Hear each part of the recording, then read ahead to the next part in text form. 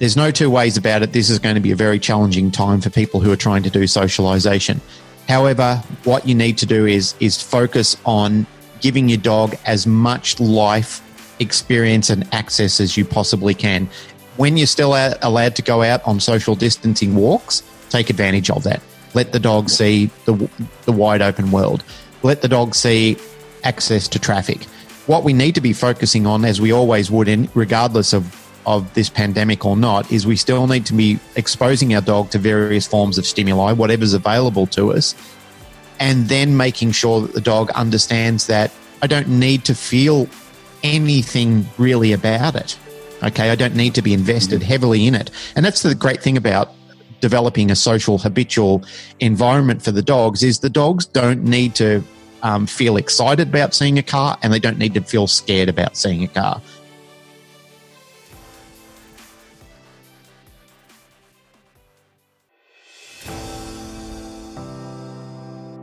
Welcome to Life with Your Dog podcast. Our focus is educating dog owners, enthusiasts, and dog trainers about ideas on how to train, manage, live, and thrive with our dogs. To teach dogs to live in our society while our dogs teach us how to live in the now. I'm your host, Panos Anagnostou. And I'm your co-host, Luke Badman. Thank you for joining us, and we hope you enjoy the show.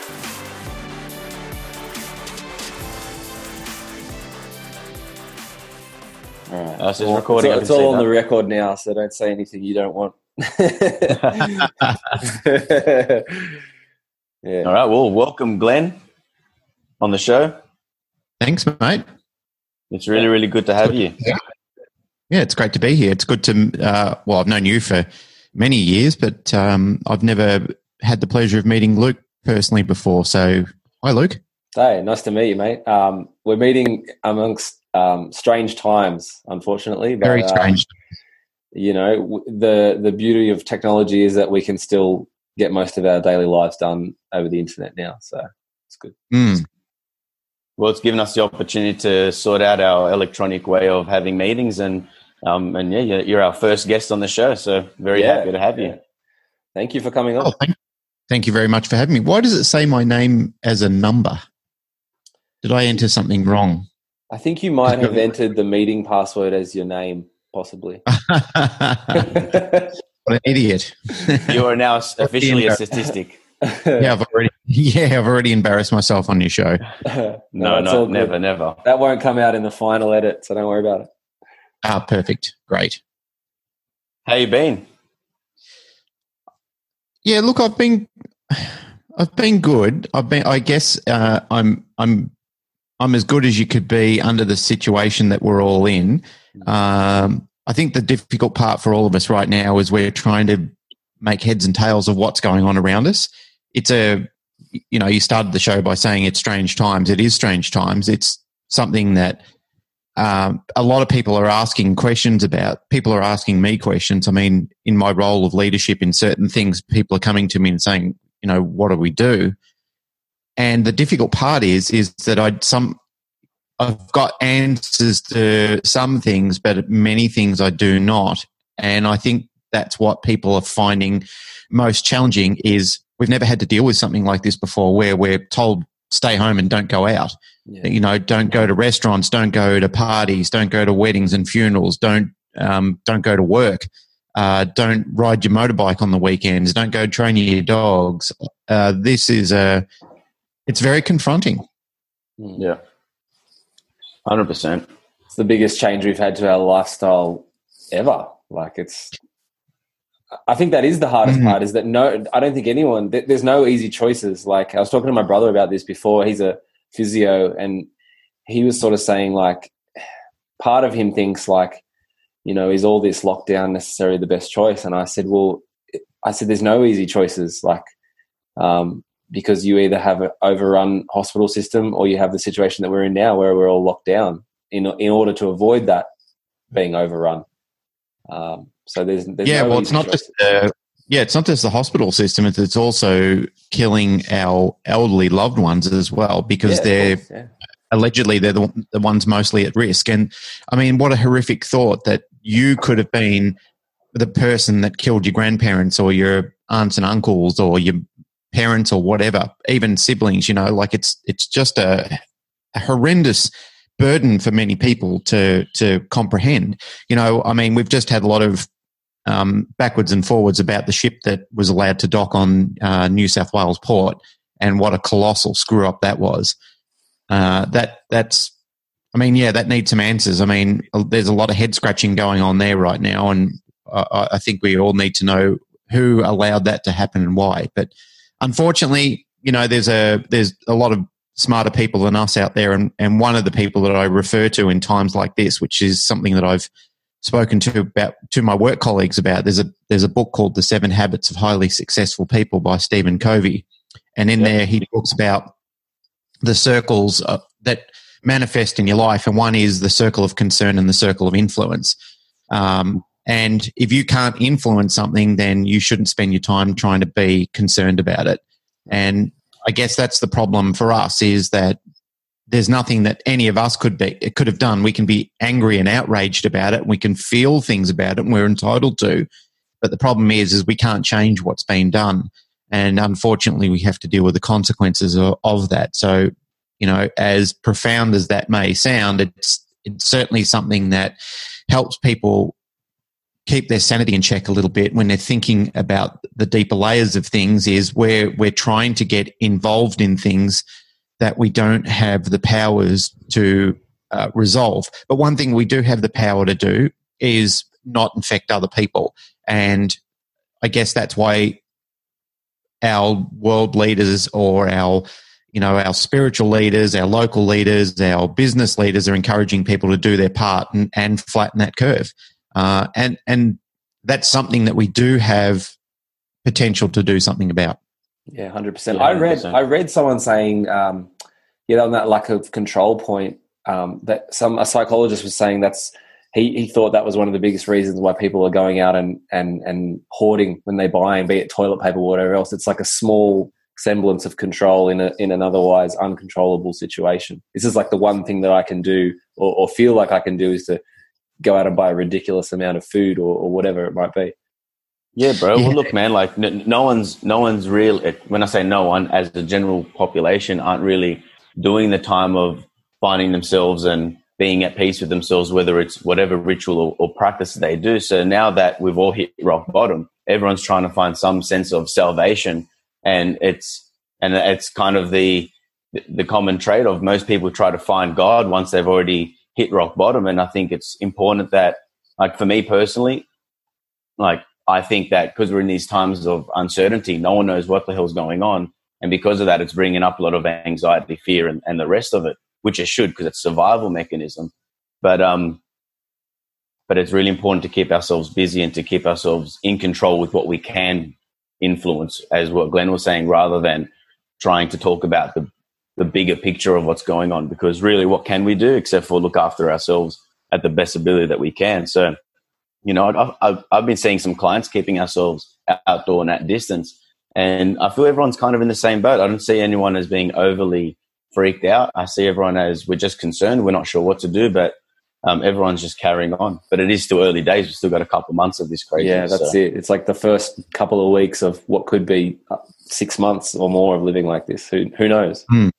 Yeah, it's weird. Well, the main thing is with these type of things is there's a lot of people who are messaging me kindly enough to do health checks, and which I've been trying to encourage people through the Canine Paradigm or any other medium that I've got any influence over, is to say to people, reach out, like, remember your brothers and sisters in arms at this time, because we're all going through a profound time. So it is nice. There are people who deal well with this type of thing. Like, for argument's sake, Narelle is, she doesn't mind alone time. She actually functions quite well in it because she keeps herself occupied.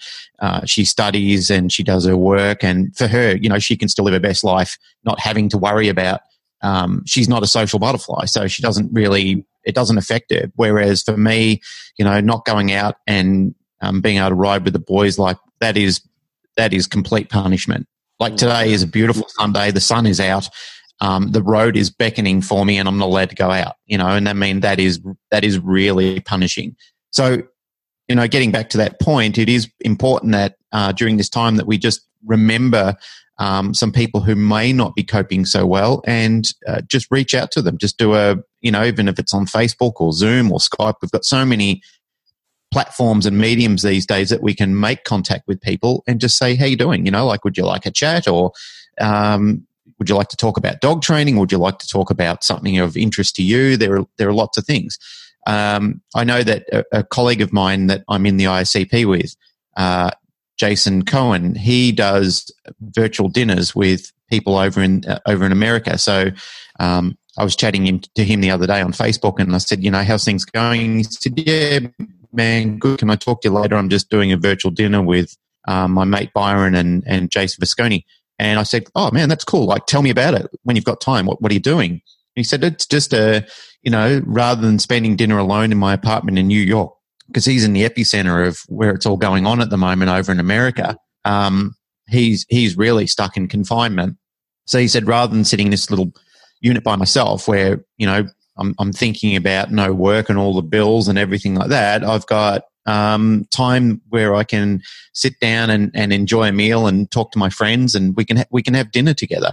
Like, you're not touching people, but I mean, look at this technology that we've got now where the three of us can look at each other and we can have a three-way conversation. And, even though we're not physically in the room with each other, it still feels like we've got some connection with each other, and it's wonderful. And I think this is the sort of thing that people have to realize. For now, this is our interaction with each other. But could you imagine, like, let's not even worry 100 years ago, could you imagine 30 years ago where, it would be one telephone at a time? You wouldn't be able to conference people. You might be able to talk to your neighbors across the fence or anything like that. But, we're for this to happen in our time, imagine the days of the Spanish flu where that was like over 100 years ago, where it would have just been pandemonium and unknown, and there wouldn't have been the information that people know. And, surgeons and doctors certainly didn't have the technology that they do today. Like, it is a terrible thing. It's a burden. It's a stressful time. It's a time where it's really going to challenge people mentally and physically. But the reality is we get far more access to it. We know, and we can track it, and we can see it a little bit better. It doesn't take away the sting of how inconvenient it is and how horrible it is and how daunting it is. But what I'm trying to say is we have a better level of preparedness. Yeah, 100%. Well, hopefully after all of this. Sorry, you go, bro. You go. we were talking about this before we dialed you in, Glenn. We were like, that's probably the one disadvantage of something like this, is because you're not across the table from each other, and there's like probably a slight lag in the audio as well. You can end up in a situation where you're talking on top of each other, as we've clearly demonstrated. There you go, exactly. But I was thinking that, the rope too. Yeah, even 5 or 10 years ago would have been different. Like, let's say, aside from being able to talk to each other, 5 years ago we didn't have Netflix. We didn't have the NBN. So we had very poor internet connections. We probably wouldn't be able to do this on a crappy old internet line that we had even 3 years ago, Well, hopefully after all this, we've realized how spoilt we are, and that we have so much at our fingertips, and we have to, practice a bit of attitude for gratitude, like have the gratitude for all the things that we have, rather than complaining. Like, we have so many resources. Let's make the most of it and live to fight another day, basically. And I guess the other thing too, Panos, and this is directed more at you, because as I said before, I don't know Luke as well. I don't really know Luke apart from the podcast, but I know you quite well, and I know your spiritual connection to people. Like, even though you're a young guy, you're an extremely enlightened person. Like, you've got a very, very old head on young shoulders. And, like, you are a bit of a leader in that sort of field as well, because you've got your Facebook group where you encourage people to come and spread a bit of love and a bit of fellowship with each other, which I think is absolutely fantastic. And in times like this, in dire times, people like yourself and like Birdie are very important people to speak to, because and that can be incredibly draining on you guys as well. But the fact is that you give people hope, and you give them something else to focus on rather than all the terrible stuff that the news is trying to inject into you. I mean, basically the news is like a heroin dealer, and they're just trying to give you your hit of shitty medicine, whereas people like yourself and Bertie and many others who are invested in better news give people something to hope for and something to focus towards. So I really do find value and importance in that right now. Thanks, brother. Appreciate it. And I think it's really important that we continue. There's a quote that I saw is that keep doing what you have to do because you don't know who you're inspiring, So that encourages us to always perform the best that we can because you don't know who's watching, and it could be just a little kid across the road that you have changed their day or whatever. So yeah, exactly. Well, there are great stories that I've read in the past about that where people have thought I never really made an impact on anyone's life. And yet, it's like the movie Mr. Holland's Opus with Richard Dreyfuss. And where, if you haven't seen that movie, it's a beautiful movie about a music teacher.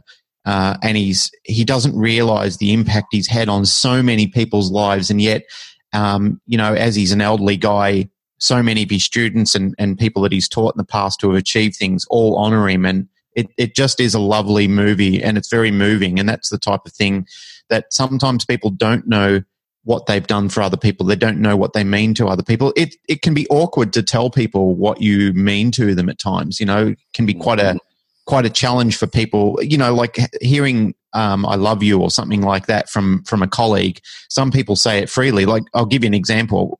You tell me you love me, and vice versa. And Brent Dry is another person who he is very vocal about that type of thing, but Brent means it as well, like it's not contrived when he's saying it. And that's nice to hear, but some people don't know how to show you appreciation or don't know how to communicate appreciation to you. Sometimes your dog training clients don't know how to do it.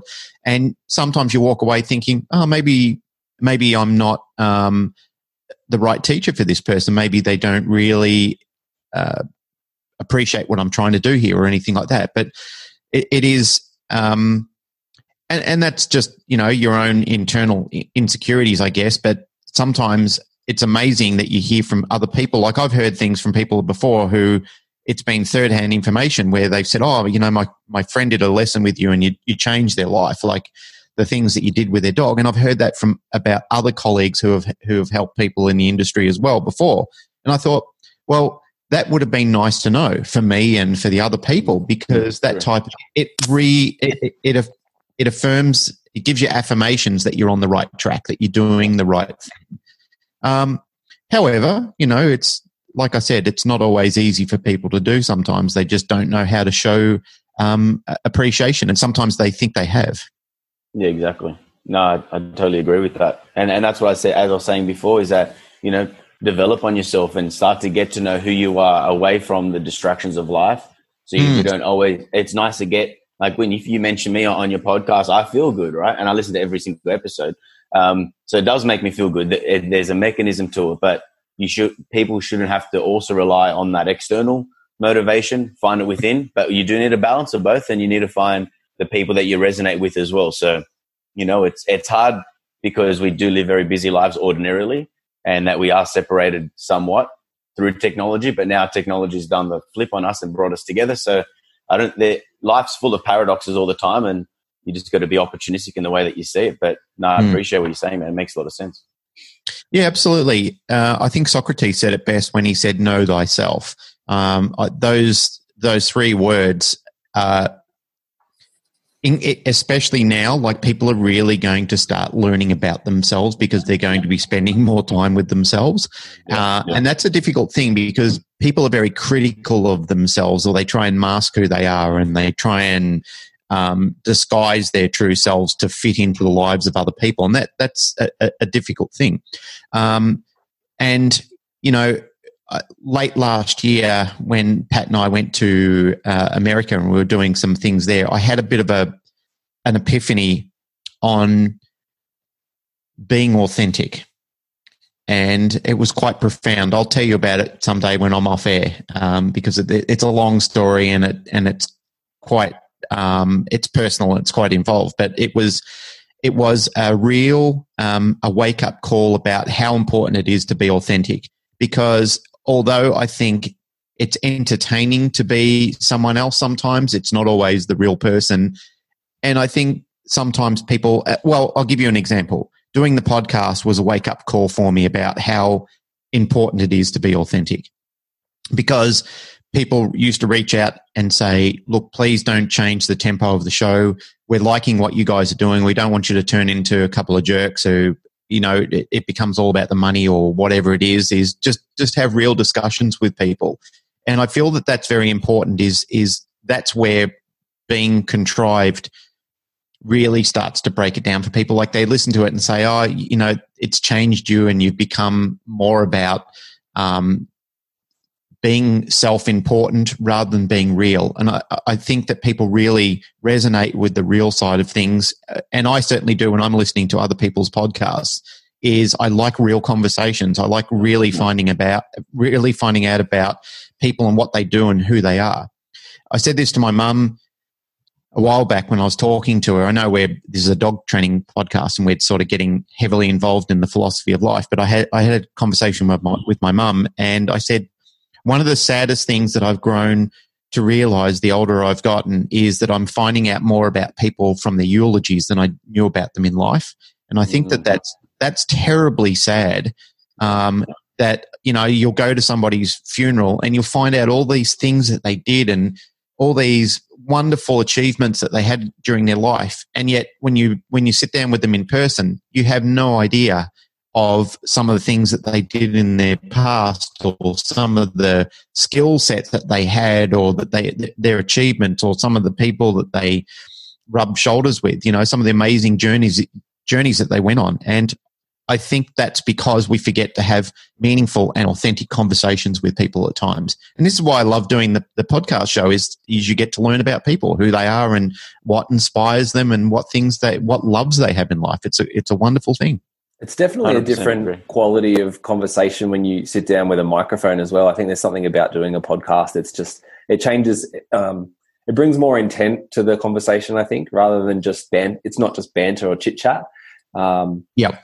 You know, and the best podcasts, it's like, you know, I was listening to Rogan before, and all his episodes are like this. It's like being a fly on the wall.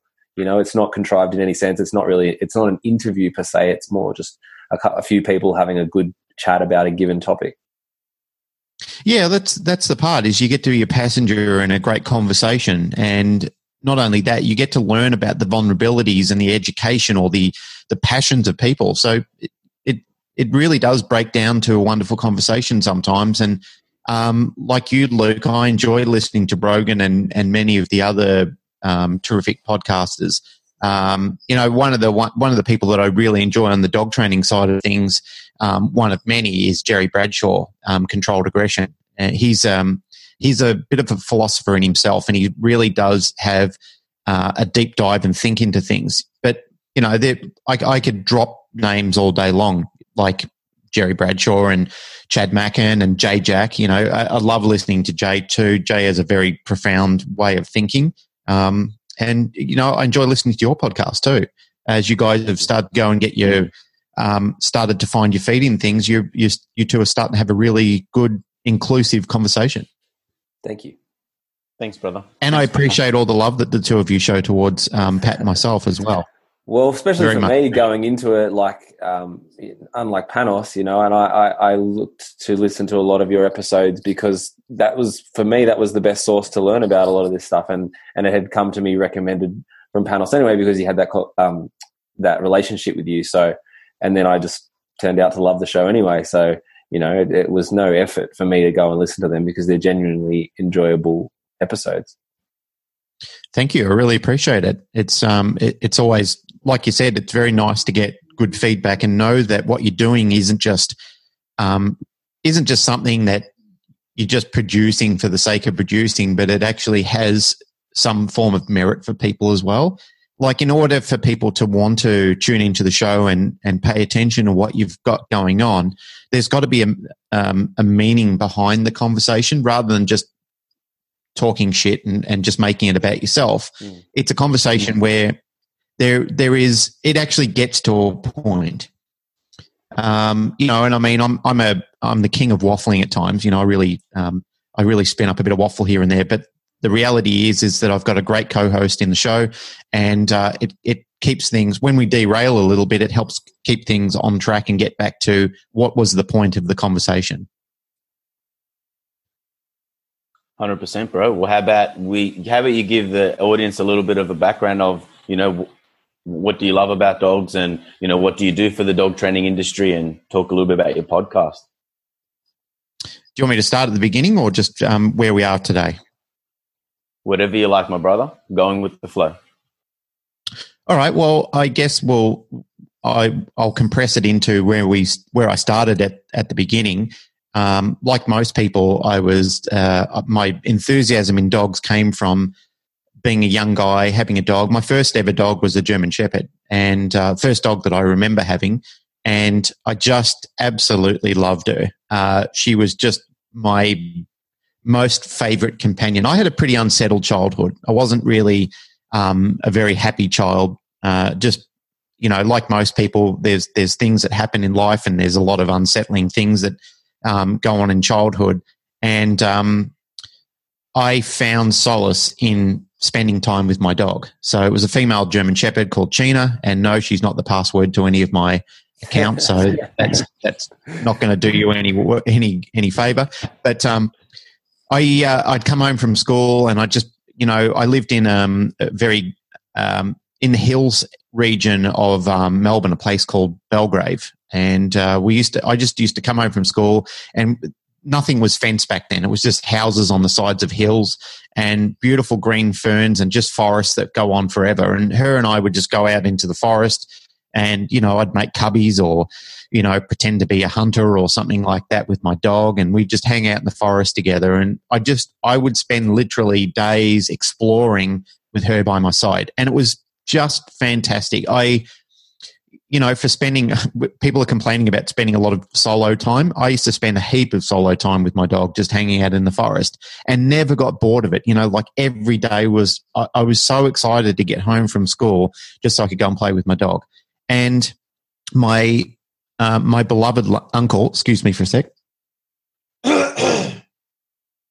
My beloved uncle, Lee Cook, who died when I was in my teens, I used to spend a hell of a lot of time with him as well. And he was a fisherman and a hunter, and he was a mischief. He was a fun guy to be around. I really enjoyed his company and his mentorship. He used to teach me a lot of things about making fishing lures and how to fish and how to make burley and what type of hooks to use.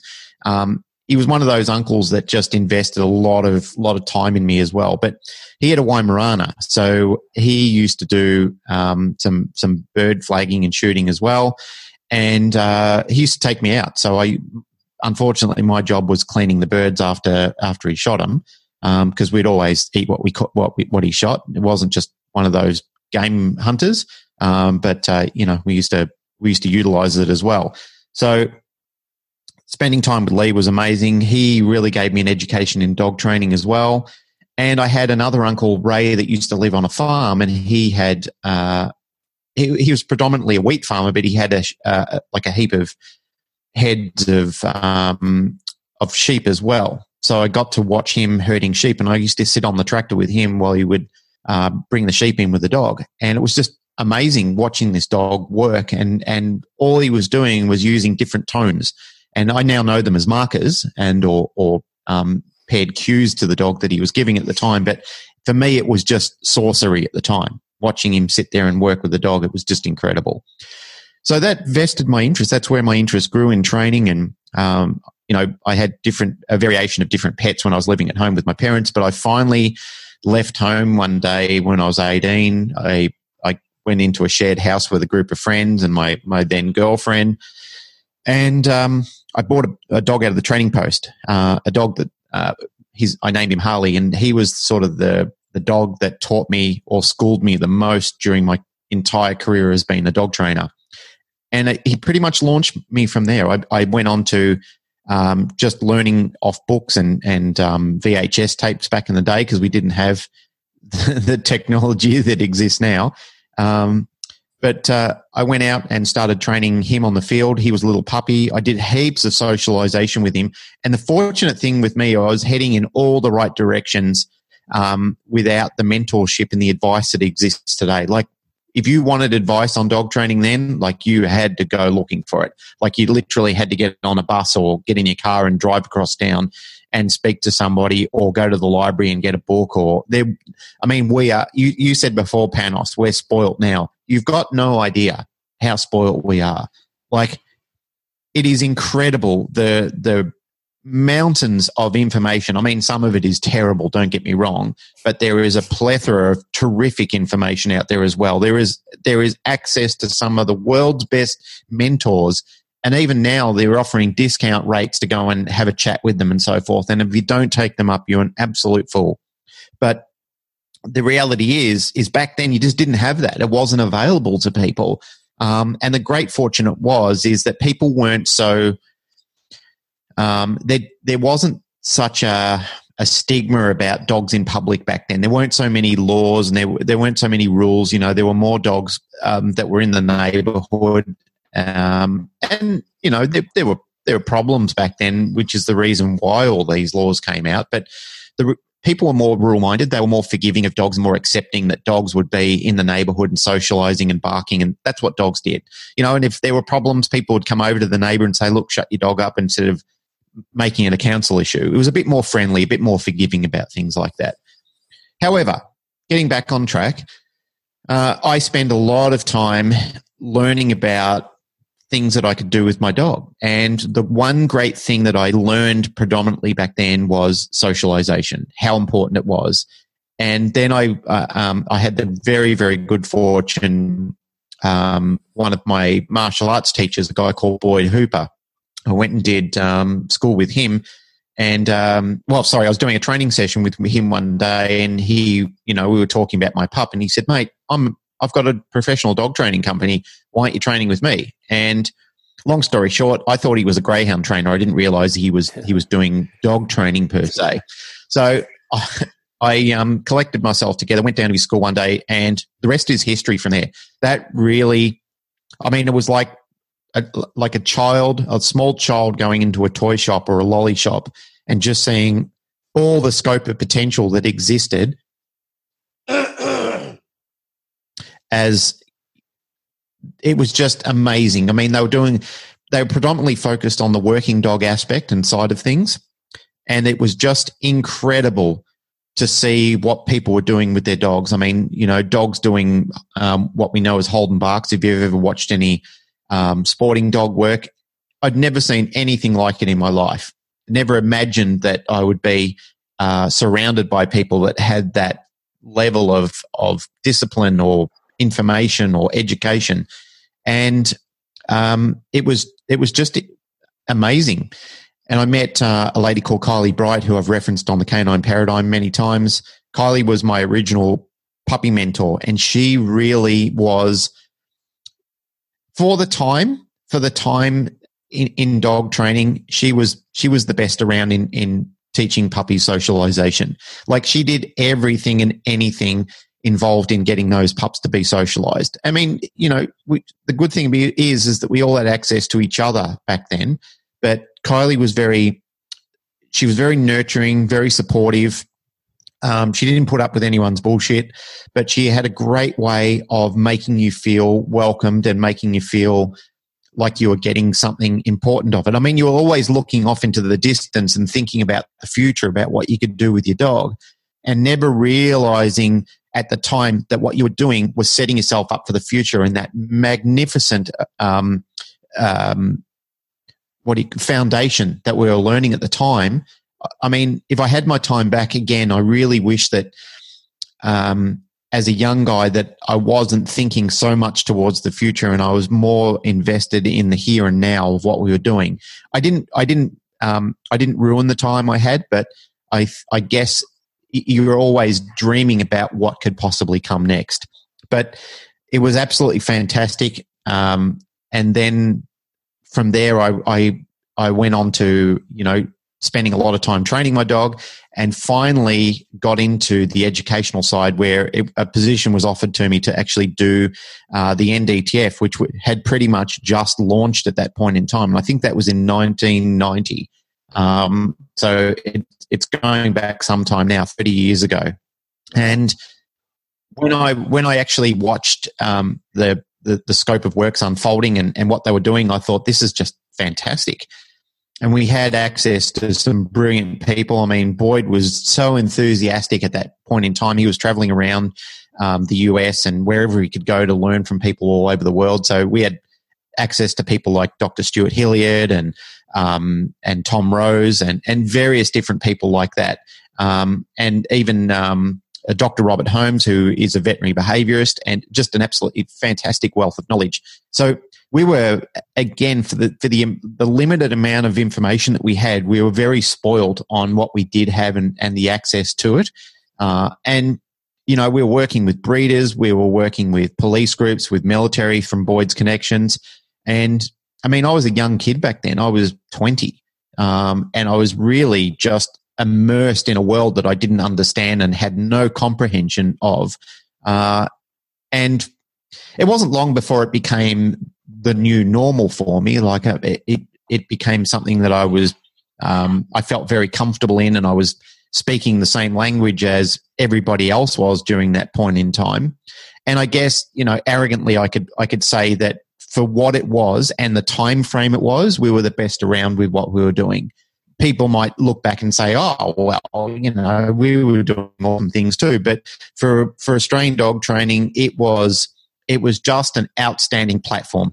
I mean, I know things have progressed now, and there's so much access, and there's so many new nuances in science and so forth, and we really have progressed extensively into new knowledge and access into academic and pragmatic style of training. But like I'm saying, back then, for what it was just exceptional.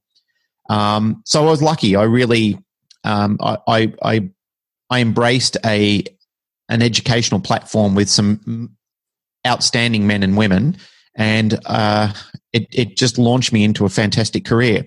So if I fast forward into what I was doing back then, which there's plenty of info on that on the Canine Paradigm, into what I'm doing now, is I'm now managing a group of boarding kennels, predominantly Pet Resorts Australia, which is my little logo on my hat here right now. And I'm also general manager of Canine Evolution. I've got a great little team of people working around me. I'm on the board of directors for the International Association of Canine Professionals, which I would absolutely encourage anybody who's involved in dog training, dog ownership, dog management, anything that you're involved in the canine industry. I'd encourage you to get on with being a member of there.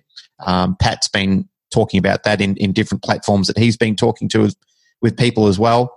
And if you're going to ask me why would you be a member of the ISCP, I think it's I know it's an absolutely fantastic body of canine professionals from around the world, which are doing outstanding work in so many different regions with so many different draconian laws that are coming in and out, that all we're asking people is to reconsider and to look deeply into things rather than to look emotively into concerns that are being raised without the proper science to back it up.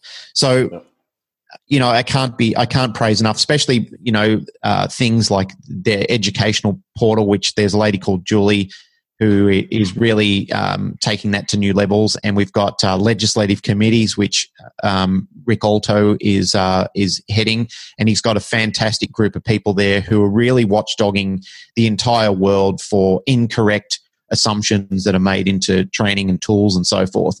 So as a membership body, I can't endorse it enough. I don't want to make this just a get onto it. I'm a professional member too. Yeah, good on you, man. Out there, 100%. Yeah.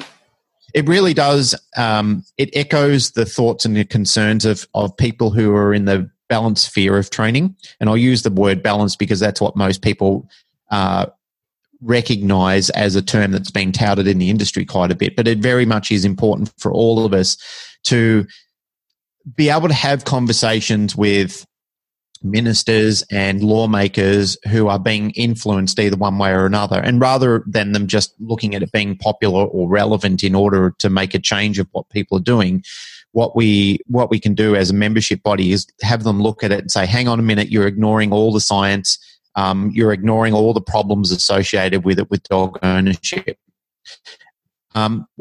Just as a bit of a, I guess as a little bit of a sidetrack for 2 seconds, have you guys seen the Tiger King movie or documentary that's on the Panos was just telling me about it yesterday, saying to watch it. I haven't watched it yet, but I think honest. Yeah.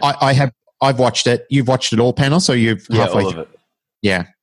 The one thing that there's so many parallels in the Tiger King documentary that are in the dog training community as well at the moment, and that, you know, like I laughed a lot at the doco, the Tiger King, and I was incredibly sad about it at the same time because, as I said before, there are parallels that are in our own industry and concerns that I've got with that as well. One of the areas that, well, first and foremost, what I want to encourage people to do is watch that documentary and learn from it.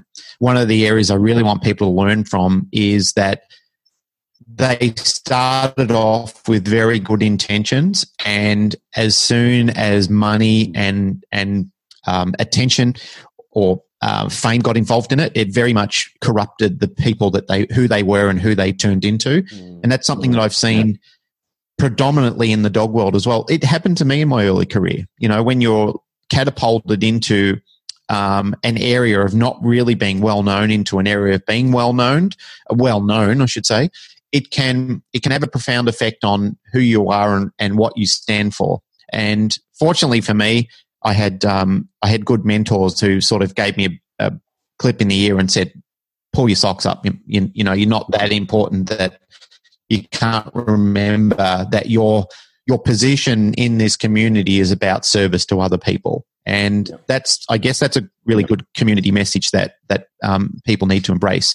There was another point that I was going to try and bring up about the Tiger King, but I can't remember what it was because I've waffled too much. Politics between styles of, you know, like the emotion side of things compared to, yeah. Thank you, Panos. What I did want to say was people that I've had a conversation around the whole Tiger King doco, they've said things like, "Oh, you know, it's terrible. People shouldn't own tigers. That, you know, I'm really against that type of thing." And I've said, okay, well, that's an interesting point because there are animal welfare agencies and animal,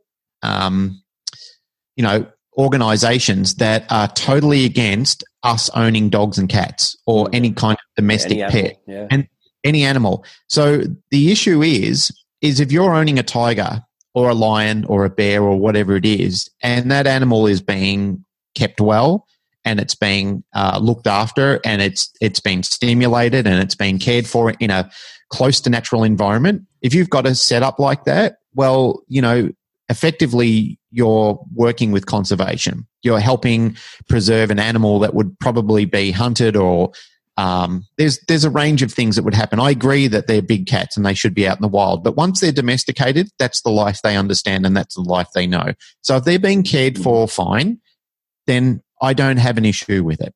What I do have an issue with it is when they're exploited, but that happens with every kind of domestic pet that we've got as well. So there are people right now knocking on doors and speaking to parliamentarians and buying up stocks in social media and anywhere that people can advertise saying, I don't want you to own a dog or a cat. Yeah. And that day may come where that will become a very challenging point when you get a politician who's trying to make a name for themselves, who's trying to look for that one way to validate their position. They may turn around to the general public and say, well, you know, we need to have a discussion on the ownership of dogs and cats because well, when you're pulling at a thread on something, it only takes it takes a lifetime to, well, not a lifetime, but it takes a lot of time to knit a jumper. But, you know, one or two threads that people keep tugging on, you can unravel it in a fraction of the time.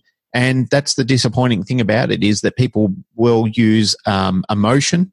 They will come at you with a bunch of pseudoscience and they will change your mind about those type of things. So what I encourage people to do is, rather than look at it from my side or their side, I guess what I'm advising people or encouraging them to do is, don't be so swayed by emotion. Look into it a little bit more deeply. Do some research on it.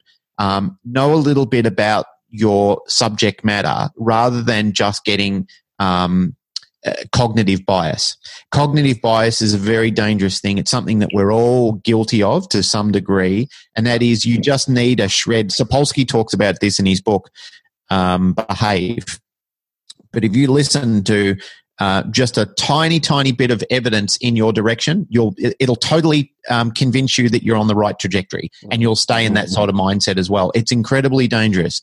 So for the listeners out there, even for you guys, even for myself, there are times that I have to remind myself, please don't just jump on the bandwagon. Don't get so emotionally invested in it, because the Tiger King doco will rock the world, like what Blackfish did for the SeaWorld industry. Good things come of it, don't get me wrong. I mean, there is exploitation in animal industries all over the world, and those things definitely need to change. Where suffering and inhumane conditions are being encouraged or performed in any sort of animal management or ownership, those things definitely need to change.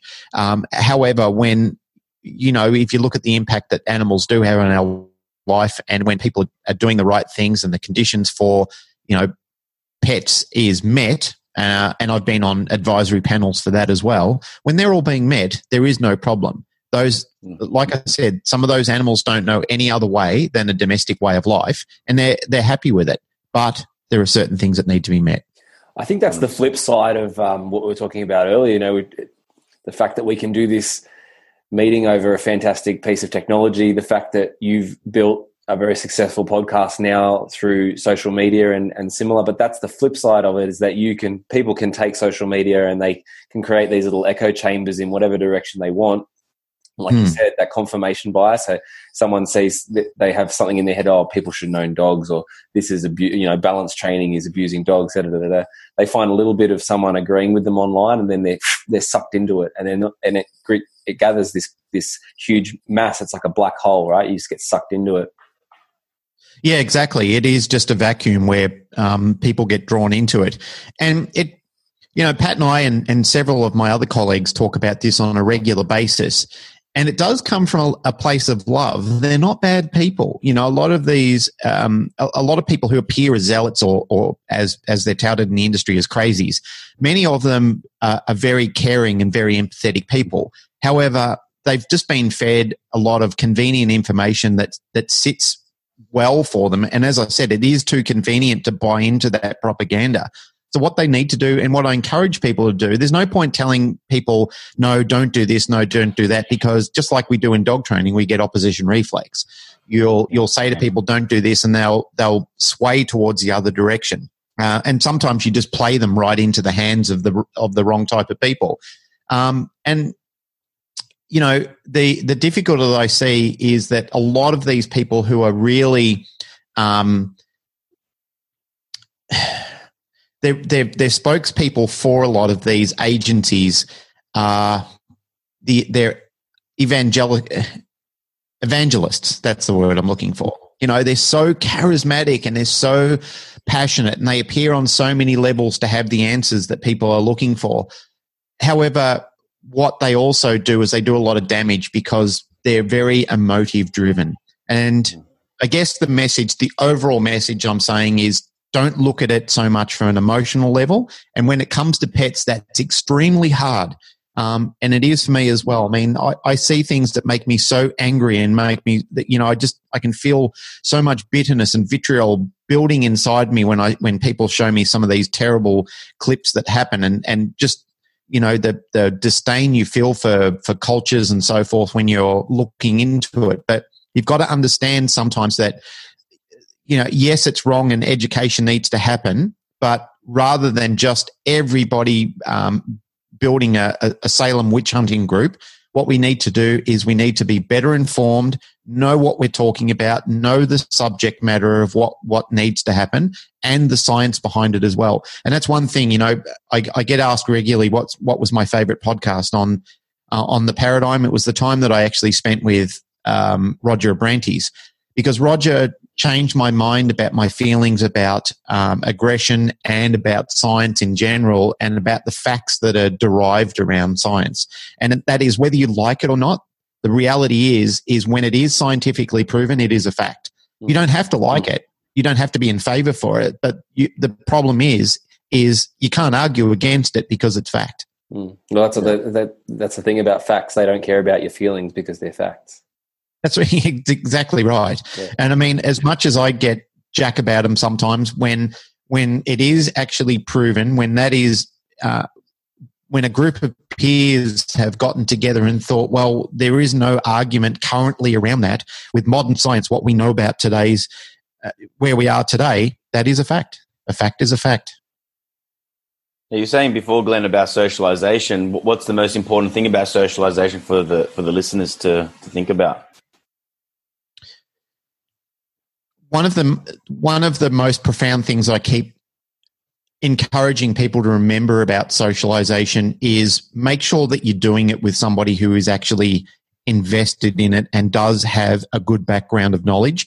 Again, when it gets back to science, you really need to work with somebody who's not just an enthusiastic person, but somebody who is a highly educated person.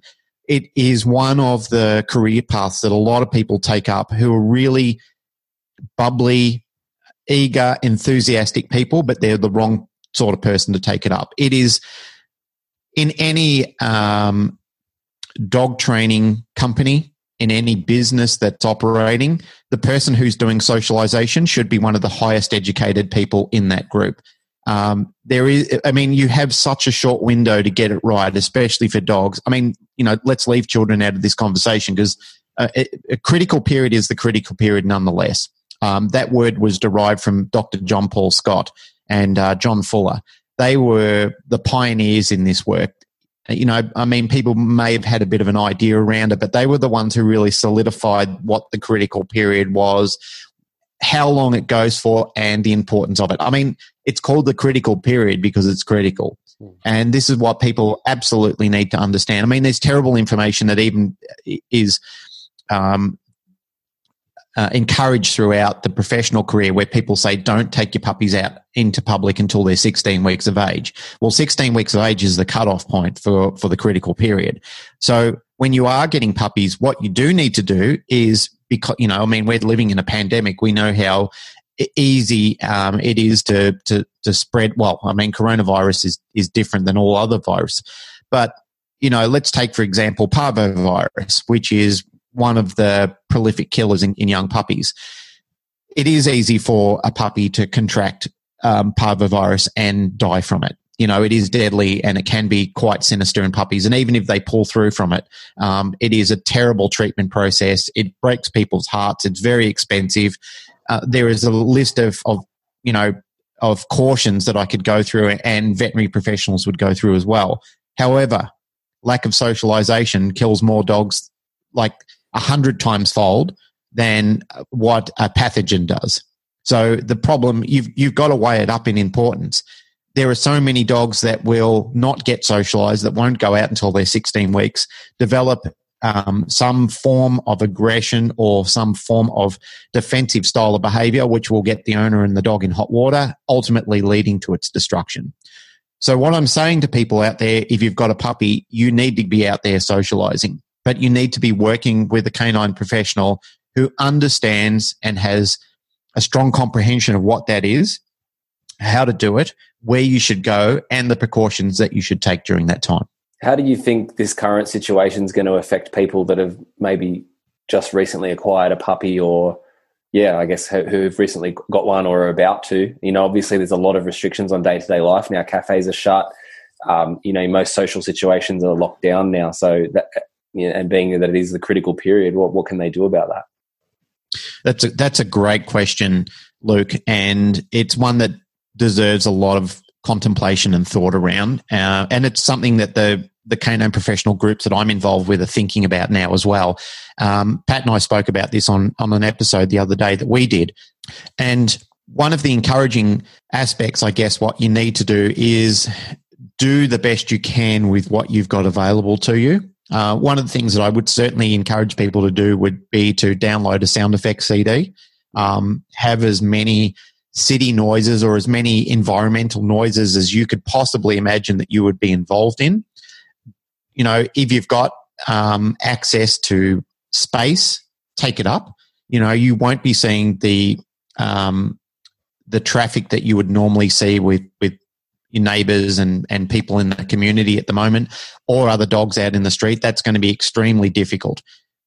There's no two ways about it. This is going to be a very challenging time for people who are trying to do socialisation. However, what you need to do is focus on giving your dog as much life experience and access as you possibly can.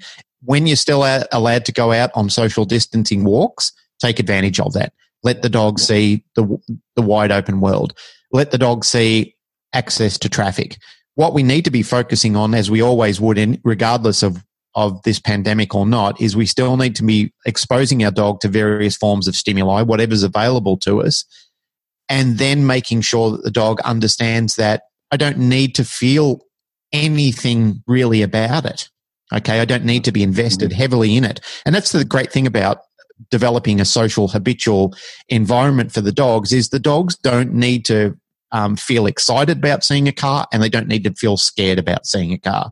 And the same thing with other people. They just need to realize that this is a part of the neighborhood community, and I can still function fine without it. I can just treat it as neutral. I mean, for people who are invested in having a training relationship with their dogs, that truly is the best indicator of you're doing the right thing by your dog, is that you have a dog that is neutral to a social, habitual environment, goes out there, sees a bunch of things and goes, yeah, cool. That can coexist in my realm and in my lifestyle, and I don't need to really feel or invest too much in it. Yeah, bro. Like I put a video up the other day because I've been seeing it within the last week. I think the only real sessions I've had with people have been puppies. Everyone else has basically cancelled or rescheduled, which I'm really happy about, because even the new people that have called, normally I'm a couple of weeks booked out, but I'm booking them in like the next day sort of thing, is that first of all, it's hard enough to convince them against what the vet said. So we always have to meet halfway, you know, all right, if you're really concerned, keep off grass areas, highly dog populated areas, etc. But now it's even more of a hard thing to convince some people about, well, get out in the house, where they think, no, but we're in lockdown. Well, you still need to go out for your exercise, get that puppy out and about, and you have to try to source and work even harder. So there will be like I reckon there's going to be a group of COVID puppies, you know, that are going to have more issues you're going to start seeing in the next 6 to 12 months because of what's happened now. So, you know, you got some neighbors, you know, you can meet a neighbor out the front and go, hey, let's walk up and down the street at a social distance, have a positive experience if you have friends with dogs, etc. You know, but it's going to be very hard for owners. So I hope they really try hard with their puppies. Yeah, well, it's not only the COVID puppies we're going to have a bit of a COVID society, which are going to be more suspicious and distant to each other for a period of time as well. You know, like it's one thing to say that once we get out of here, we're going to want to hug everybody and touch everybody and so forth. And some people will certainly do that, where other people, it will push them. You know, I mean, if they were on the edge of becoming a germphobe, they're really going to, that's really going to tip them over the mantle, which is, you know, that's fine in itself. But if they're involved in a training platform or with a new puppy and so forth, that they're becoming more and more distant to things and they're becoming more anxiety ridden themselves. I mean, that is something that, you know, anxiety can be infectious sometimes. When you're anxious in environments and you're predominantly an anxious person, you can bleed that into your puppy as well. I don't want to burst a bubble for people and make them feel guilty about that. I mean, you can't help feeling some of these things. It's something that, I mean, I've had anxiety myself at one period of my life. I know how debilitating and how crippling it can be. I never jest about it or make fun of it or anything like that, or any other mental illness. You know, all I advise people to do in those sort of situations is seek the professional help that they absolutely need during that time. You know, make sure that they're whatever they need to do to get themselves through it, or manage it better or cope with it, go and do what you need to do.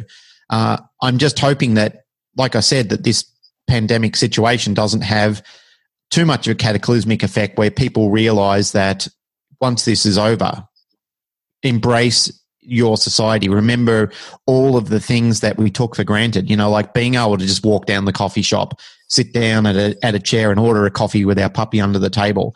I mean, these things, it's absolutely amazing that we get to experience these things in our life. And now that we've not got it, we're all sort of sitting in our homes going, just something simple like going out to a restaurant. And now that we can't do it, there's so many people going, I can't do it anymore. But it'll come back, whatever way it will, it'll come back. And yeah, you're right, mate. We really need to make sure that whatever damage has been done with these COVID dogs during this time is that we, as canine professionals, we need to unwind as much as we possibly can with whatever education platforms and portals that are available to us at the time. Now, what I will encourage, and what you said before, Panos, is people are still coming out and are still allowed currently out in like I said, practicing all the social considerations that are in place with our health organisations. Do that, definitely.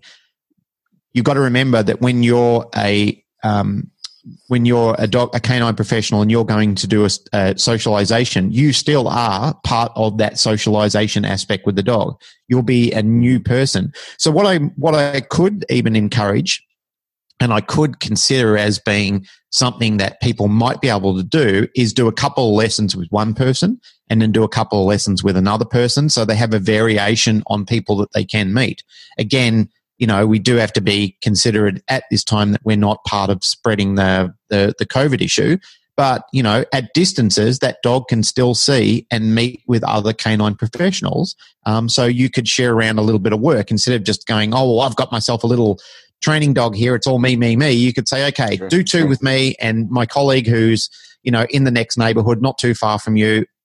Let's book 2 sessions with them as well, so you can do 2 lessons with them. Work is precious at the moment, and I get that. And some people would be going, are you mad? Like every little bit I've got counts at the moment. And I do agree, and I sympathise. I don't know, mate. This is new to me as well. We're all sort of trying to nut this out as best as we possibly can. Tell us a little bit about your dogs. Sorry, there's a bit of a gap there. What did you say? I said, what do you think? What are your thoughts? You're a canine professional now. What are your thoughts? In regards to socialization? Yeah. Yeah, look, man, I think things are certainly harder and have changed, but we can get resourceful.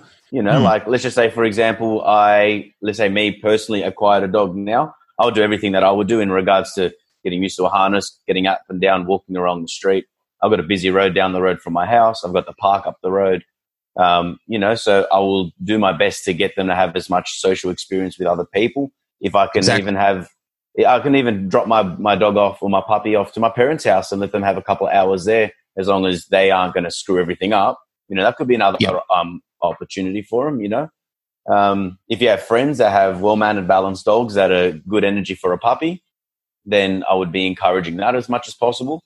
And you can do that at a social distance. You can put everyone on a long lead, whether it's in the backyard or in the park, and you can give them experiences, So, as much as it will be hard for some people, if you're immunocompromised and you can't leave the house and you got a puppy, then that really does suck, because you have obviously a lot more limitations than others. But as you said, you can outsource someone to come down, pick the puppy up, and spend an hour or two with the new person, whether it's a trainer or someone that you trust that knows what they're doing. So those are a couple of things that I would probably recommend.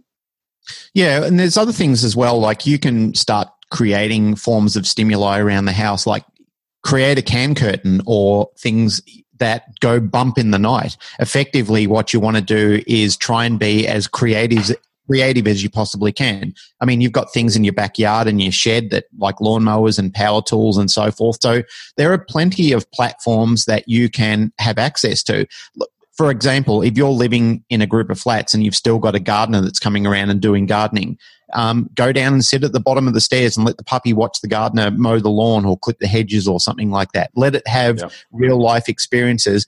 there are, like I said, there's so many considerations that we've got to think about. And yeah, there's people who are immunocompromised that we've got to be mindful of their situation as well, and so do they. But, like I said, make can curtains, get empty bottles, bang things around pots and pans, make little inside agility courses for puppies that they can learn to traverse different surfaces. They can experience a lot of things. There's a lot of work that you can do. We've got time, and some people are going to have a lot of time on their hands right now. So it's time to start getting creative about things. Yeah, go on.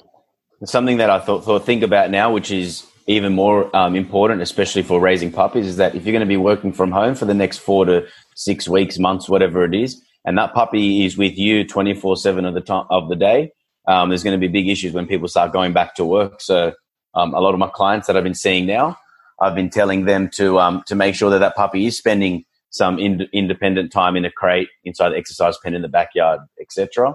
Because I'm seeing a lot of them going, oh, he hangs out with me all day. It's awesome. Yeah, it's awesome now, but it's not going to be great when you go back to normal routine. So I think that with the socialization for puppies is the biggest thing that we need to work on. Yeah, that's a conversation Pat and I had the other day on the podcast, was talking exactly about that, because building too much dependency up in you can be a huge problem that you'll find that life is going to return to normal.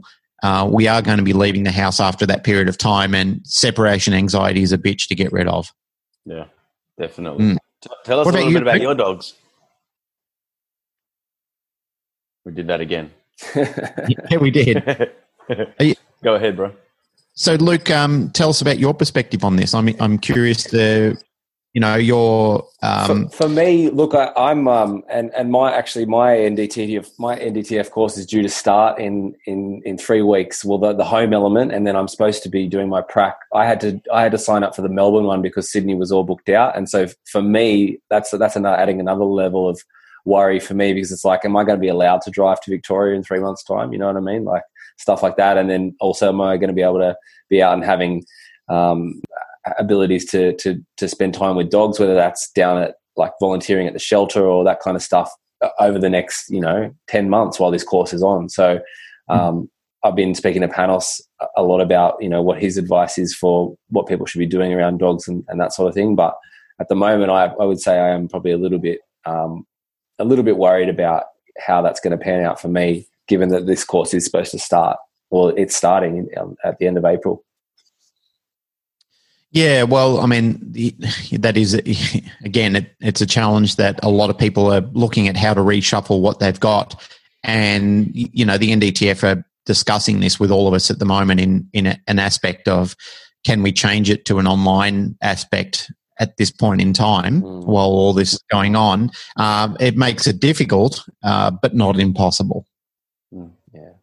I think I do feel very grateful that I have that connection and relationship with Panos now, and that he's been through it, and he's a decade in the industry. So that gives me some sense of, I guess, reassurance.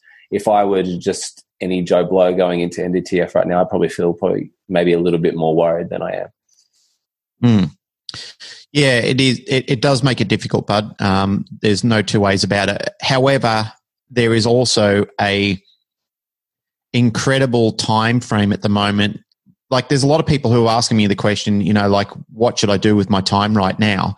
And I find it profound that people are asking me that question, but nonetheless, I get asked it. So I'm trying to be helpful and creative for them as well. And what I am saying to them is, there's never been a better time for people to spend online time with other canine professionals.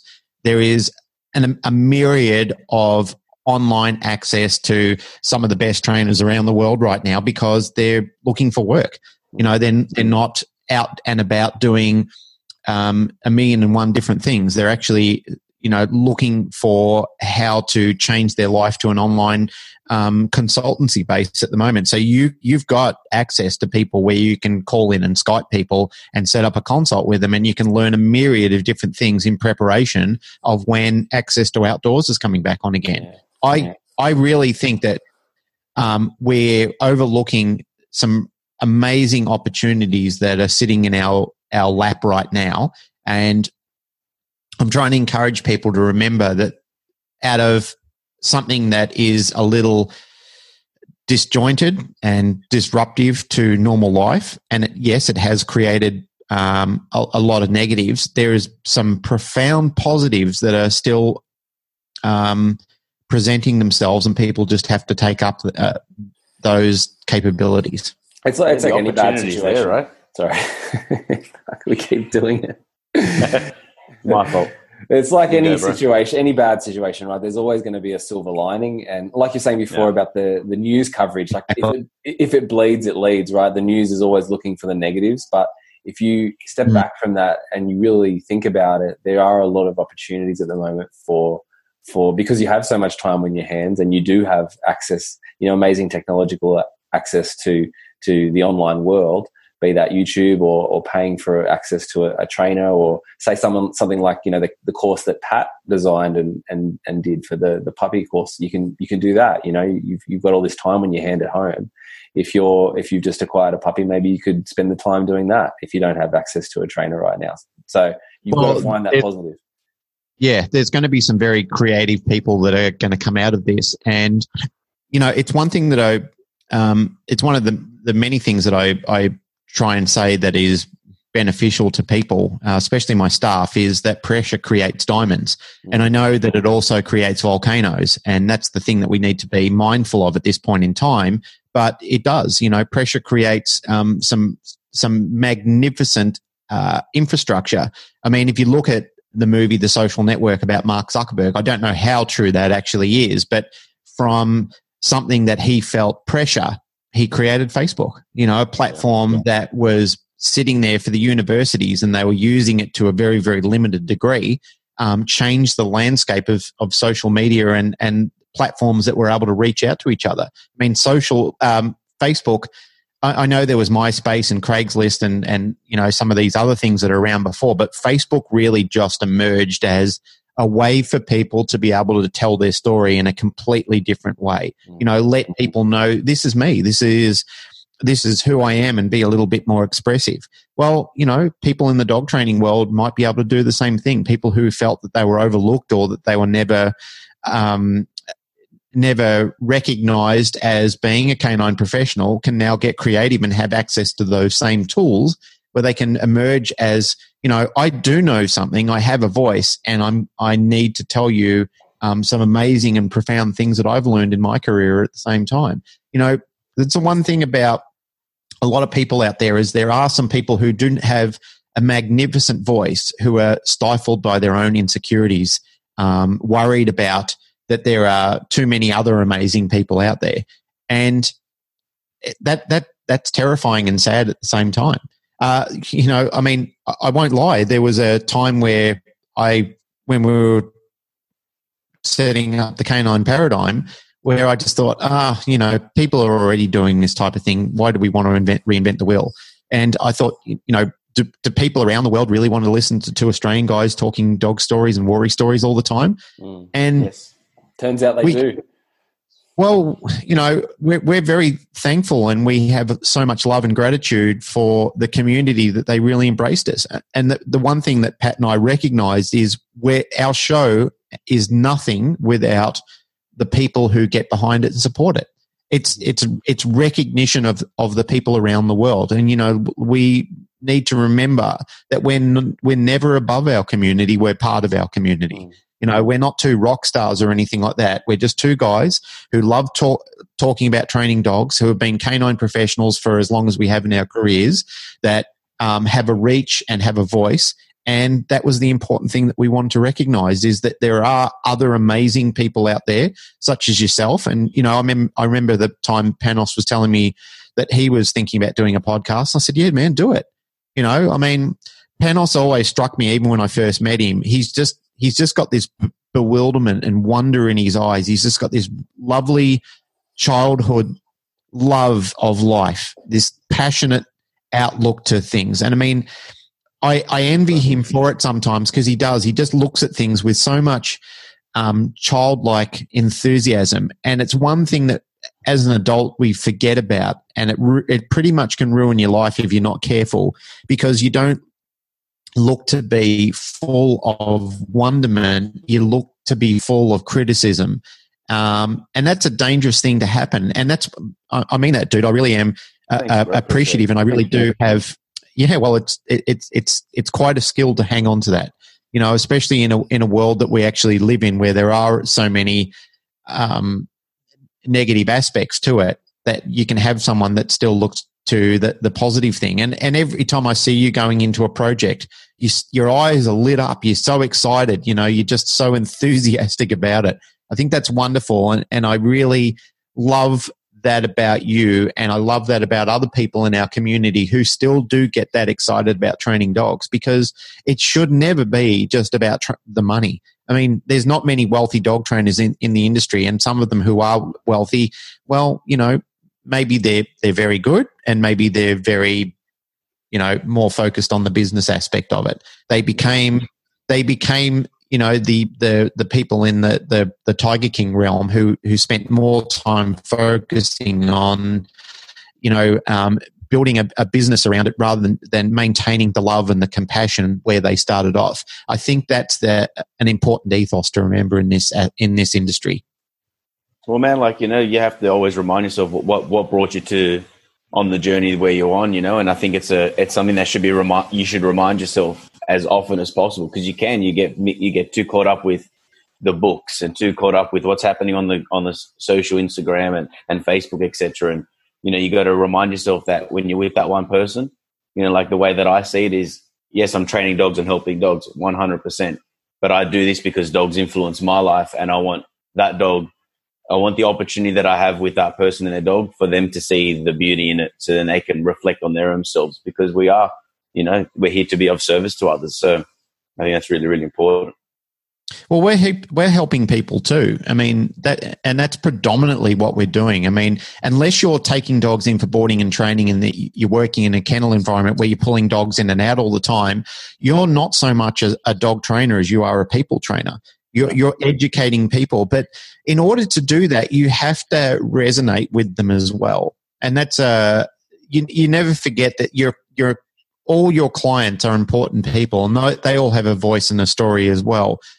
And I try and remind people, as I do on the NDTF course, as much as possible, is remember to listen to them sometimes. Remember not to make fun of them or not to smirk about some of the silly things that they're doing. I mean, you know, some of them do create entertaining stories for us at times, but a lot of these people are very insecure about what's actually happening. They're not the professional in this situation. They're the owner of the dog, and they have invested time and money in you to say to you, I don't know anything about this. You know, I might be a rocket scientist, but I have no idea on how to get a puppy to toilet train, or how to stop this separation anxiety issue that I've got, or whatever the issue may be. And that's where you need to remember, no matter if you've seen it a million times before, it's still the first time this person has seen it. Because, Panos, that was a question that I recently got asked, and I do get asked periodically through the NDTF, is, don't you get bored of doing this all the time? And if I'm being honest, there were times where I did get bored with it, but that was only not because of the course, that was just because I was being lazy about what I was doing. And then I remembered, you know what? This is the first time that a lot of these people have ever had access to their own education. Like, this is their springboard into the industry. So that in itself reminded me, you're in a privileged position here. Okay. You're not just somebody who's just sitting back getting fat off other people's education. You are actually privileged that you're going to be one of the people who's going to make a significant impact on starting people off, you know, and launching them and preparing them for a career and helping them to set a business up. Don't be lazy, be enthusiastic, be inspiring, be somebody that people can count on. That's very important. Even if you're a sole trader doing that in your own dog training business, is be somebody of measure. Know your topic, know it well. Okay. Don't be lazy. There is a lot of things that you can do. If you just focus on being, you know, a dog and pony trick show where you're just echoing the same thing over and over again, you're not doing yourself any justice. All you've done is you've boxed yourself in. let me just cut back on that a little bit. I know I'm darting around, but let me just cut back on that for a little second. If what you're doing is successful and it helps people and it doesn't go over their head too far, it is important to remember that you still need to set a style and a system in place that people can actually follow and not deviate too far from that. There is a worldly expression: if it ain't broke, don't fix it. But what you can do is you can actually look for successful bolt-ons that you can add to that can take you to the next level. So when you do get people that have that level of preparedness in the industry and they have gathered up a level of skill sets, that you can say to them, okay, now that you've done this, I've also got this that I've developed as well. And I think this is the next part of the evolution in your training platform that's going to help you and your dog forge a better relationship. Yeah, bro. Look, man, like as a dog trainer, like obviously, I met you, you were my teacher in NDTF, and, we've resonated with each other, and you offered me a job to work at pet resorts. And, that in itself was big affirmation for me. And that gave me that drive to continue moving forward, because not only did my dream resonate with me, but also I knew that I had some sense of a skill towards it. But as a dog trainer, and talking about keeping your sword sharp, is that, one thing we mentioned for dog trainers episode was, keep up to date with the new skills, with new knowledge and things like that. And what keeps you not bored of it is that you're developing and being better. I know I'm a better dog trainer today than I was last year, certainly 5 years ago, because I'm always trying to put the little things that I get put into practice, like understand it, of what the theory of it was, watching it or learning it somewhere, and then experimenting it with my clients and their dogs. And you start to see some really awesome outcomes. Sometimes it's ordinary, and you got to pick and choose and not keep on evolving just for the sake of it. Do it because there's holes in your training program too. And I think that's what keeps it exciting and more riveting when you get to see clients on the daily basis. Yeah, absolutely. I think one of the most dangerous things that have happened to me along my career, I'll speak personally here because I can identify with it. And I know it happens with other people, but pride and ego get in the way of you having access to better information. And if I can offer any advice to people, regardless of dog training or not, if people out there have developed great skill sets, have access to better knowledge than what you currently have, never be too proud to drop them a line and even a compliment and saying, I really like what you're doing here. Can I pick your brain for half an hour? And sometimes you may need to pay for that. It might not be complimentary. It might be something that they have invested a swag of time in, and there might be a price point attached to them.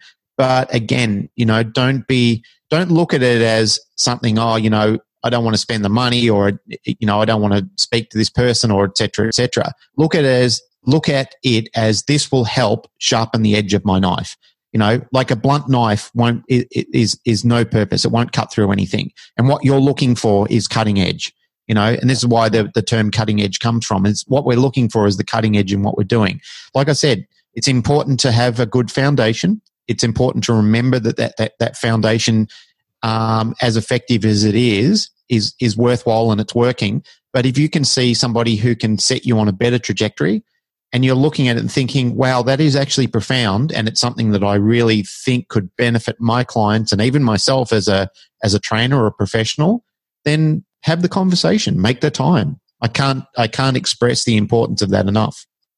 100%. Hey, before we wrap up, because we're getting a little bit long, and I can talk to you all day, bro, but I'm sure we all got things to be done. One thing that I'm really passionate about is, as much as I teach dogs to do things, dogs are teaching me a lot about myself. And I want to make an effort of asking this to every one of our guests. But what are some things that dogs have taught you? I guess there's so many things, but I think one of the things that dogs have taught me is to slow down a little bit, pay more attention. When I talk about this in the importance of being incremental in training, I think that's one of the biggest and the most successful measures in training and being a better human is know when to stop and know how far you need to go in order to make the lesson valuable. Incremental training is, and what I mean by incremental training is, and you've probably heard me tout this term quite a little bit over the time you've been listening to the podcast or even doing NDTF with me, is no more, one more time. You've just got to know when enough is enough. And that could be the same as having a conversation with your parent or your colleague or your child. When you've made your point, stop. You don't need to keep bashing on over the top of it. Anything else, more is not better. It's just more, you know, and I think that is probably been one of the best things that I've learned from working with dogs is know when to say when. That's awesome advice, bro. Thanks, man. Hey, one thing, Glenn, one thing I wanted to ask you, sorry, just quickly, with the current climate as well, and it's come up a couple of times in the media, and obviously there is a positive side to this, but they're saying that a lot of people at the moment are going out and adopting dogs. So, you know, on one hand, I guess it's good that the shelters aren't overflowing, but part of me wonders if they're all necessarily doing it for the right reasons, or whether it's some of them are just doing it to stave off their own boredom, and then they're going to have issues down the track when they have to go back to work, and they maybe haven't, like Panos was saying, you know, they've built up some sort of separation issue with the dog or that sort of thing. What's your take on the whole situation? There's no doubt that people are doing it for the wrong reasons and the right reasons, and we're never going to eliminate that. The best thing that we can do is we can put out good material and send a good message out to people and hope that they will somehow get a hold of that and they will pay attention to what we're saying. That's the only thing that we actually can do. I mean, the difficulty is, and I guess this is that people have free will and they will do whatever they feel is right for them at that point in time. And I guess that, you know, this is the problem for us when we're talking about people who are advocates for other styles of training or even other styles of welfare and so forth, is that sometimes we are disagreeable to it, but we're all coming at it from our place of love. And sometimes people go out and they get a dog for all the wrong reasons and they evolve into something better. They actually do get hold of good information. They do start a pilgrimage of trying to do something to enhance the life of that dog. And there are other people who it's like the old saying, you can lead a horse to water, but you can't make it drink. You'll give them all the signs.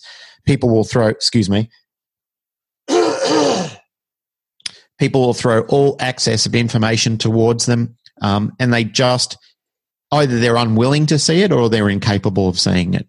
And being the type of person that Panos is, and this is things that I learned from people like Panos and Bertie and people who are more in touch with their vulnerability and emotion, is that you still have to forgive them sometimes and realize that they're not the villain that we've dressed them up to be. They're just lacking the education.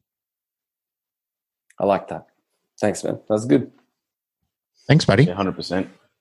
You've always been my mentor and a good teacher, bro. And anytime, and you know it, when I'm stumped or not sure about something, I always look for your help because we resonate a lot together.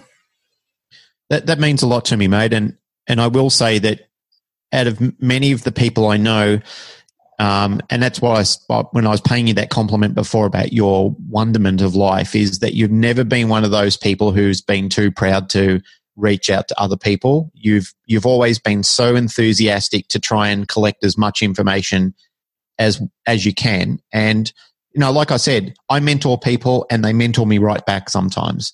You know, your Living Light page that you've got for being a little bit more spiritualistic, that's been inspirational to me. You know, in the conversations that you and I have shared, you might have come to me for some wisdom, but I've gained some from you as well. And that's the great thing about mentoring is people, is this is not a one-way road. This is a two-way road. You can gather insightfulness from other people. And I've learned just as much from working with NDTF students as they may have learned from me. In fact, you know, you asked me the question about what have I learned from dogs? Well, I've also learned from students as well, how to be a better man and a better person, a better teacher. from the feedback and the lessons and the questions that I've received from people as well. And I think that's part of the joy and the enthusiasm of remaining in this industry. There are plenty of people out there who will do your head in, but there's so much more that you'll get an amazing and access to, some of the best people who become your family. It's incredible. That's why I love you, bro. I love you too. Well, let everyone know where they can reach out and find you. Tell us a little bit about the podcast and yeah. Well, if they're looking for training, they can reach us through Canine Evolution. So it's canineevolution.com.au. If you're looking for boarding, training, daycare, you can get us through petresortsaustralia.com. If you're looking for me on Facebook, I'm on Facebook. You can message me through there. You can reach us through the podcast, which is the Canine Paradigm. It's on all platforms. You can look at our website, thecanineparadigm.com. We interviewed you, I think, way back when, before you started your own podcast. And so that's predominantly how you can get in contact with me. So I'm doing online consults with people at the moment. I'm still trying to manage what we've got remaining with our boarding kennel and daycare and training, which has been good. Some people have been needing some time away from their dogs, so they're sending them out to us for daycare. And it is. It's a good platform that people still remember that, part of not spending too much time with their dog. It's important to spend time with your dog, but it's also, like I said before, it's important to know when to say when. So we're still offering that service available to people that if they do need that time away, we can provide it for them. Good to know. All right, man. Well, we'll better leave it at that. You've been our first guest, and it's been an awesome pleasure. I guess I'm working on my interviewing skills. I'm still learning lots. And Luke, actually, watching him and listening to him talk with guests on his other podcast, Our Human Condition, has taught me a lot as well, and obviously listen to you boys. So I hope I've done all right on my end, but we would love to have you on again at some stage in the future, because I've still got heaps of questions and to pick your brain about a few things. But yeah, big love to you, man. Thanks heaps for coming on. Yeah, we'll get Pat on too. Yeah. Yeah, absolutely. Yeah, no, it's been a privilege, boys. I really I'm enjoying watching what you're doing. The main thing is don't try and force it. Just let it evolve. Keep enjoying yourself. Like you two are having good conversations with each other. The content that you put out is very important. There's all sorts of markets that's available in the dog training community. So, there are some for working dogs. There are some for pet dogs. The main thing is find your niche. Just enjoy what you're doing and have fun with it. There's no need to apologize to people when you're still learning the aspect of it yourself. I mean, I listened to some of our older episodes on the Canine Paradigm, and I just cringe when I listen to it, because you change and you grow and you evolve so much, and your technique changes as you're going through it. But that's part of the fun of it, because it's an educational portal for us to be able to learn how to use media to get the word out there a little bit to people, and to have some invaluable conversations with other people. Yeah, let's just give a quick nod to our good friend, Uncle Jordan. He says you have to be willing to be a fool, right? And that's exactly what you're doing when you take on a new endeavor. Is you have to be willing to get over those nerves and to step out into the unknown and to master a new set of skills. Like I was saying to Panos, I listened to your first episodes, Glenn, where you interviewed Pat and he interviewed you. That I listened to those quite a while ago, and then I went to go back and just have a quick listen to it yesterday, and just amazing how far, even just like the audio quality of your podcast has come in, 100 odd episodes. Like the first episode almost sounds like you're recording it in your bathroom on your iPhone or something, and now you've got this amazing microphone set up, and everything sounds like it's coming out of a full-on studio. So, but like you're saying, it's the importance of iterations, right? You couldn't have started with all this on day one, or you would have been completely overwhelmed. Yeah, well, like it was a great learning aspect, and it actually gave me a side interest to do. Like when people talk about being a dog trainer, people don't realize that I live at a boarding kennel, so I'm around large volumes of dogs all through my career. So when people think it's a novelty and they're going, oh, look at me, I'm training my dogs, I'm around dogs 24/7 7 days a week, all the time, and no regrets. I love it. You know, like I'm in and out of kennels during the night, especially when we're in peak season. So having the side interest and being able to learn something different was a fantastic distraction away from, you know, just being around dogs all the time. And, you know, again, I reiterate, no regrets. I love being around dogs, but it is good and it is healthy to have other side interests. And yeah, those first episodes, they were terrible, but it was part of our learning trajectory. You know, it's learning from, it's the same way a baby learns to walk. They waddle around on the floor for a period of time, then they start learning to get up and balance, and then finally, before you know it, they're running along. And that was the fun for us doing the podcast as well. Is we do listen back and cringe when we hear our early escapades and the sound quality as compared to now. But I wouldn't have it any other way. Still learning. Awesome. 100%, my brother. Well, on that note, I'm going to let you all leave. I'm going to get the baby and the dogs. I'm going to go for a walk in the sun. Good on you, mate. Thanks for thanks for coming on, bro. And I'm sure we'll speak soon. Thanks, boys. Really appreciate it. Thanks, mate. Appreciate it.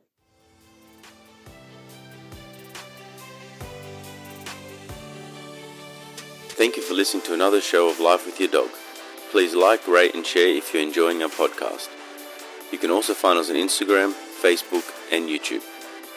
For all dog training videos, tips and techniques, visit noochespooches.com.au. Thank you and stay tuned for next time.